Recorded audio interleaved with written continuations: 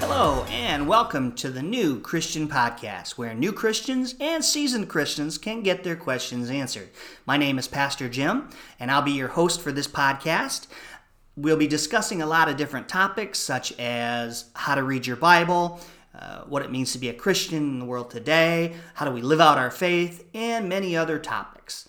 Come and join us as we begin our episode. Hello, and welcome to this week's The New Christian Podcast. I want to thank you so much for listening from week to week about the different topics we're discussing, and encourage you, if you still have questions, please don't hesitate to reach out to me on any of my social media platforms, and by also messaging me on this Anchor.fm host for the podcast. You can message me there. This week's topic, I want to talk about how does God want us as Christians to relate to our society. This, as of late, as of the taping of this podcast, June of 2020, our society, our culture, our nation is going through not only a pandemic, but a gathering storm, as Dr. Al Mohler put it in his new book that's been just released as of late, that our culture and our society are going to be clashing. And it is most vitally important that Christians think of what Jesus has to say to us in the Bible about how we are to relate to society and relate to culture as Christ would relate to society and culture. And it is so vitally important for the proclamation of the gospel that we do this the way God intended us and the way Jesus expects us as believers in Him to do. So let's dive right in and take a look at some scripture and how it expects us or teaches us to relate to our culture and our society today. In Matthew chapter 5, verses 13 and 14, it says this: "You are the salt of the earth, but what good is salt if it has lost its flavor? Can you make it useful again? It will be thrown out and trampled underfoot as worthless. You are the light of the world. Let a city on a mountain glowing in the night for all to see." We're like a city on the mountain glowing in the night for everyone to see. We are on a microscope, as if you will, to be seen by the outside culture. When we act no different than the culture around us, we are hurting the gospel, and I'll talk more about that as we address this topic today. This passage teaches us a couple of things. First, it teaches us that Christians are to be the flavor of society. Now, what do I mean by that? If a seasoning has no flavor, like salt in this case of the passage, it has no value to what it's trying to flavor, to what it's trying to enhance in what you're cooking, right? So if Christians make no effort to affect the world around them, they have no value to God. Let me say that again. If the seasoning has no flavor, it has no value. So in turn, if Christians make no effort to affect the world around them, they are of little value to God.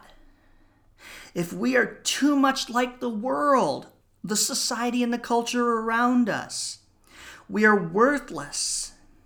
Christians should not blend in with everyone else, but instead, we should affect others positively, just as seasoning, the salt in this case, in this passage, brings out the best flavor in the food.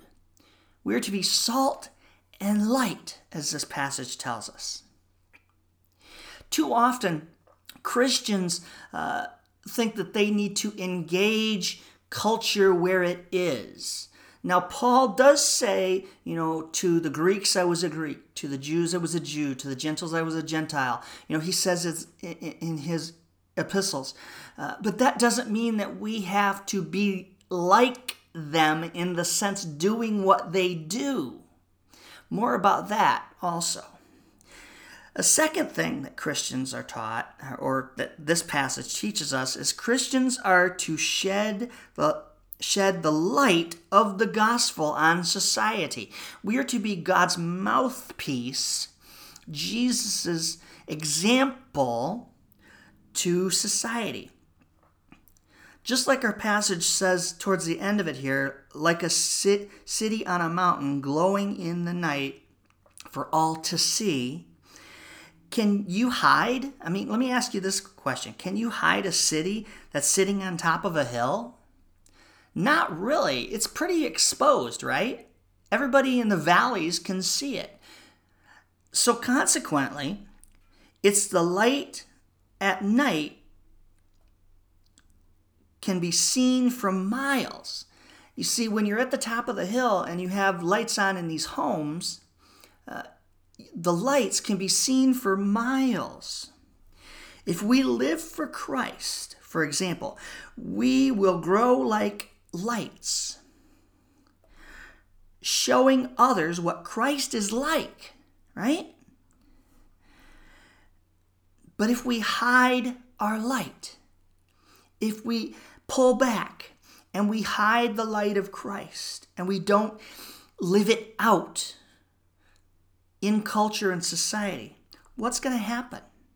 Well, first, what happens is being quiet when we should speak. All too often, Christians, either through being scared to speak up or worried about what other people will think about them by speaking up, we fail in that respect because by being quiet, we should speak up for cultures and societies' indifferences or their sinfulness. But always do it from a position that it is Christ that changes the heart and the head, not what we do. Secondly, going along with the crowd. All too often, Christians fall into this trap that if I stand alongside somebody that in society or culture that is going through something or expressing an opinion about something, this can in turn hinder our light for Christ. Going along with the crowd, just doing what they do, trying to be part of what they part. And see, and that's what I mentioned before when Paul says to the Greek it was a Greek, to the Jew it was a Jew, to the Gentile it was a Gentile. He says all this, but yet what he's telling us is not that he entered into their society and culture and did what they did. He understood their culture. He understood their society. So in turn, he catered the gospel in the sense that so that they would understand based on their society and their culture. He didn't change the gospel. The gospel is the gospel, no matter where or who or what you preach. It's the same. But he used words and illustrations and understanding of the society and culture in which he was preaching to use the gospel in that sense. So if we just go along with the crowd and do what they expect us to do, or do what they're doing, we're hurting the gospel. We're hurting our light. Thirdly, denying the light. Denying the light of Christ within us. It incapacitates us. It doesn't strengthen our light. It diminishes our light. And fourthly, letting sin dim our lights. When we sin, it dims the light of Christ within us. It grieves the Holy Spirit that's in us. We dim our lights. Next, fifth, not explaining our light to others. Not explaining our light to others. When we fail to express the light of Christ that lives within us, when we stay silent, we are hindering and hurting the light that's in us. We're hurting the gospel. And finally, 6, ignoring the needs of others. Ignoring the needs of others. When we ignore, when we ignore the light or the needs of others, we are hindering our light. Now, that doesn't mean, like I said before, going back, that doesn't mean we enter the culture and do what they do. Because our assumption is, or our assumption could be, that by doing what they're doing or standing beside them as they're doing something that may or may not be Christian-like or Christian in its origin, we are hindering our light. So, be the beacon of truth. That's the key. Be the beacon of truth. Don't shut your light off from the rest of the world. Be salt and light to the world. Moving on. In Matthew chapter 23, it teaches this.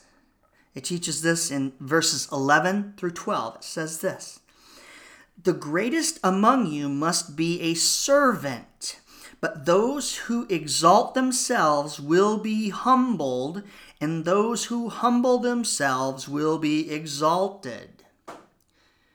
Powerful passage here in Matthew. What does this say to us as Christians today as it relates to culture and society? It says, Christians who follow Jesus will be in conflict with society's values. We seem to forget this in our Christian culture today of name it and claim it, or have your best life now, or everything is going to be all happy and fruitful and exciting in a Christian's life.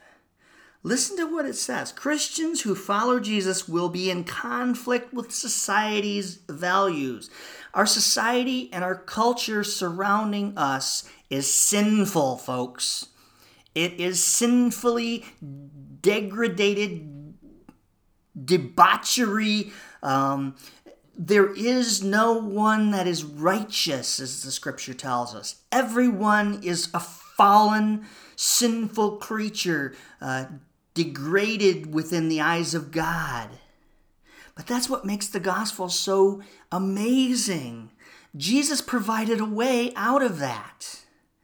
But Christians who follow Jesus will be in conflict with society. If we value our belief in Jesus, if we value our relationship with Christ, if we stand on biblical principles, we're going to be in conflict with society and the culture in around us. It is inevitable. Jesus himself said, if they hated me, don't you think they're going to hate you? That's a society that Christians live in. And that goes back to my point. If we're living no different than the culture and society around us, then we're not only hurting God, we're hurting the gospel.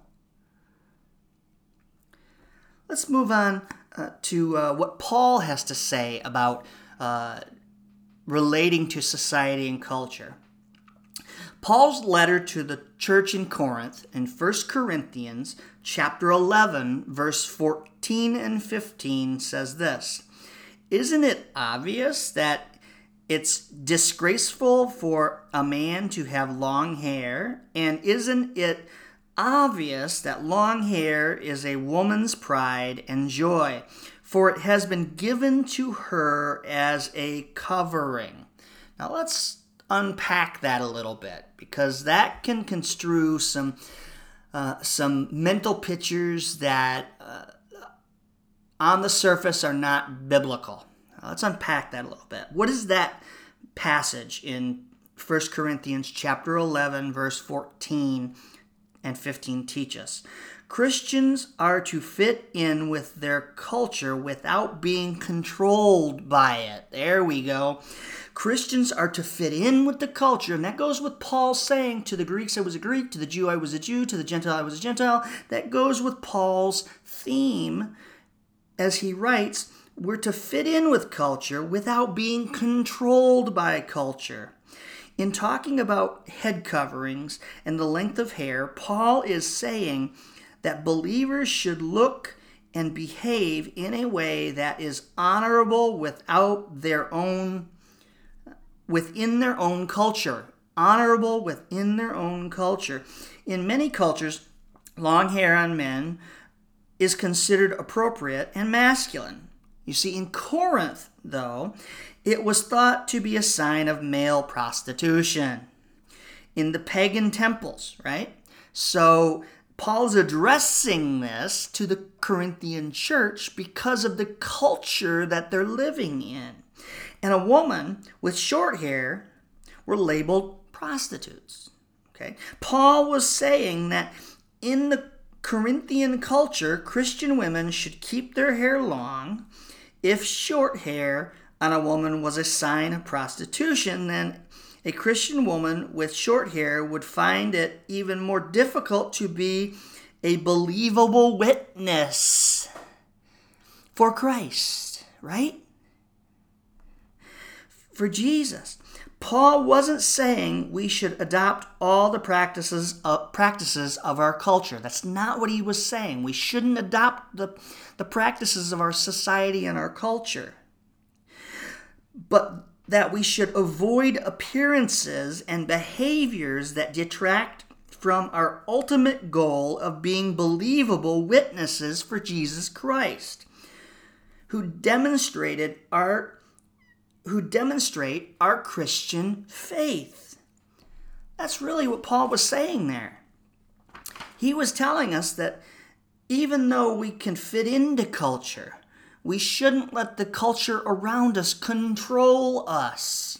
We shouldn't buy in to the culture and society's way of doing things. My friends, we are to be salt and light to the world. We are to live out our faith actively outside the walls of our church, outside the walls of our home, but do it in a loving and caring, compassionate way, but yet not compromising the gospel for the sake of the society and the culture around us. Be in the world, but not of the world, Scripture tells us, meaning that we don't have to get along with everybody in society. If they hated Jesus, they're going to hate us. That doesn't mean that we hate them back. That just means that expect conflict when you go against culture and society's norms, and use biblical norms and biblical principles for your faith. And we are to teach that to the world. Speak up and stand up for biblical principles with love and compassion and mercy. That's the key. Our society and our culture is dying. I'll put it that way. Our society and our culture is dying. They are in utter mental illness right now. And it is only, and let me clarify this, it is only through Jesus Christ and His Word, the Bible, that we can speak into that culture and allow God and the Holy Spirit to convict those who are living in sin and have a wrong state of mind. So in turn, as I close this week, I want to pray for you as you engage culture and engage society and engage the world for the gospel of Jesus Christ. And may you be blessed this week as we study our Bible, we serve others in the culture, and we share our faith together. Won't you be blessed this week? I want to thank you for joining me on the New Christian Podcast today. And if you have any questions or would like help with anything, feel free to contact me on my Anchor.fm dashboard, my Facebook and Twitter. Links are there. And you can also reach me if you are on YouTube and you search Preacher Jim C. My YouTube channel will come up and you can message me there. And I want to thank you for joining us and have a blessed day.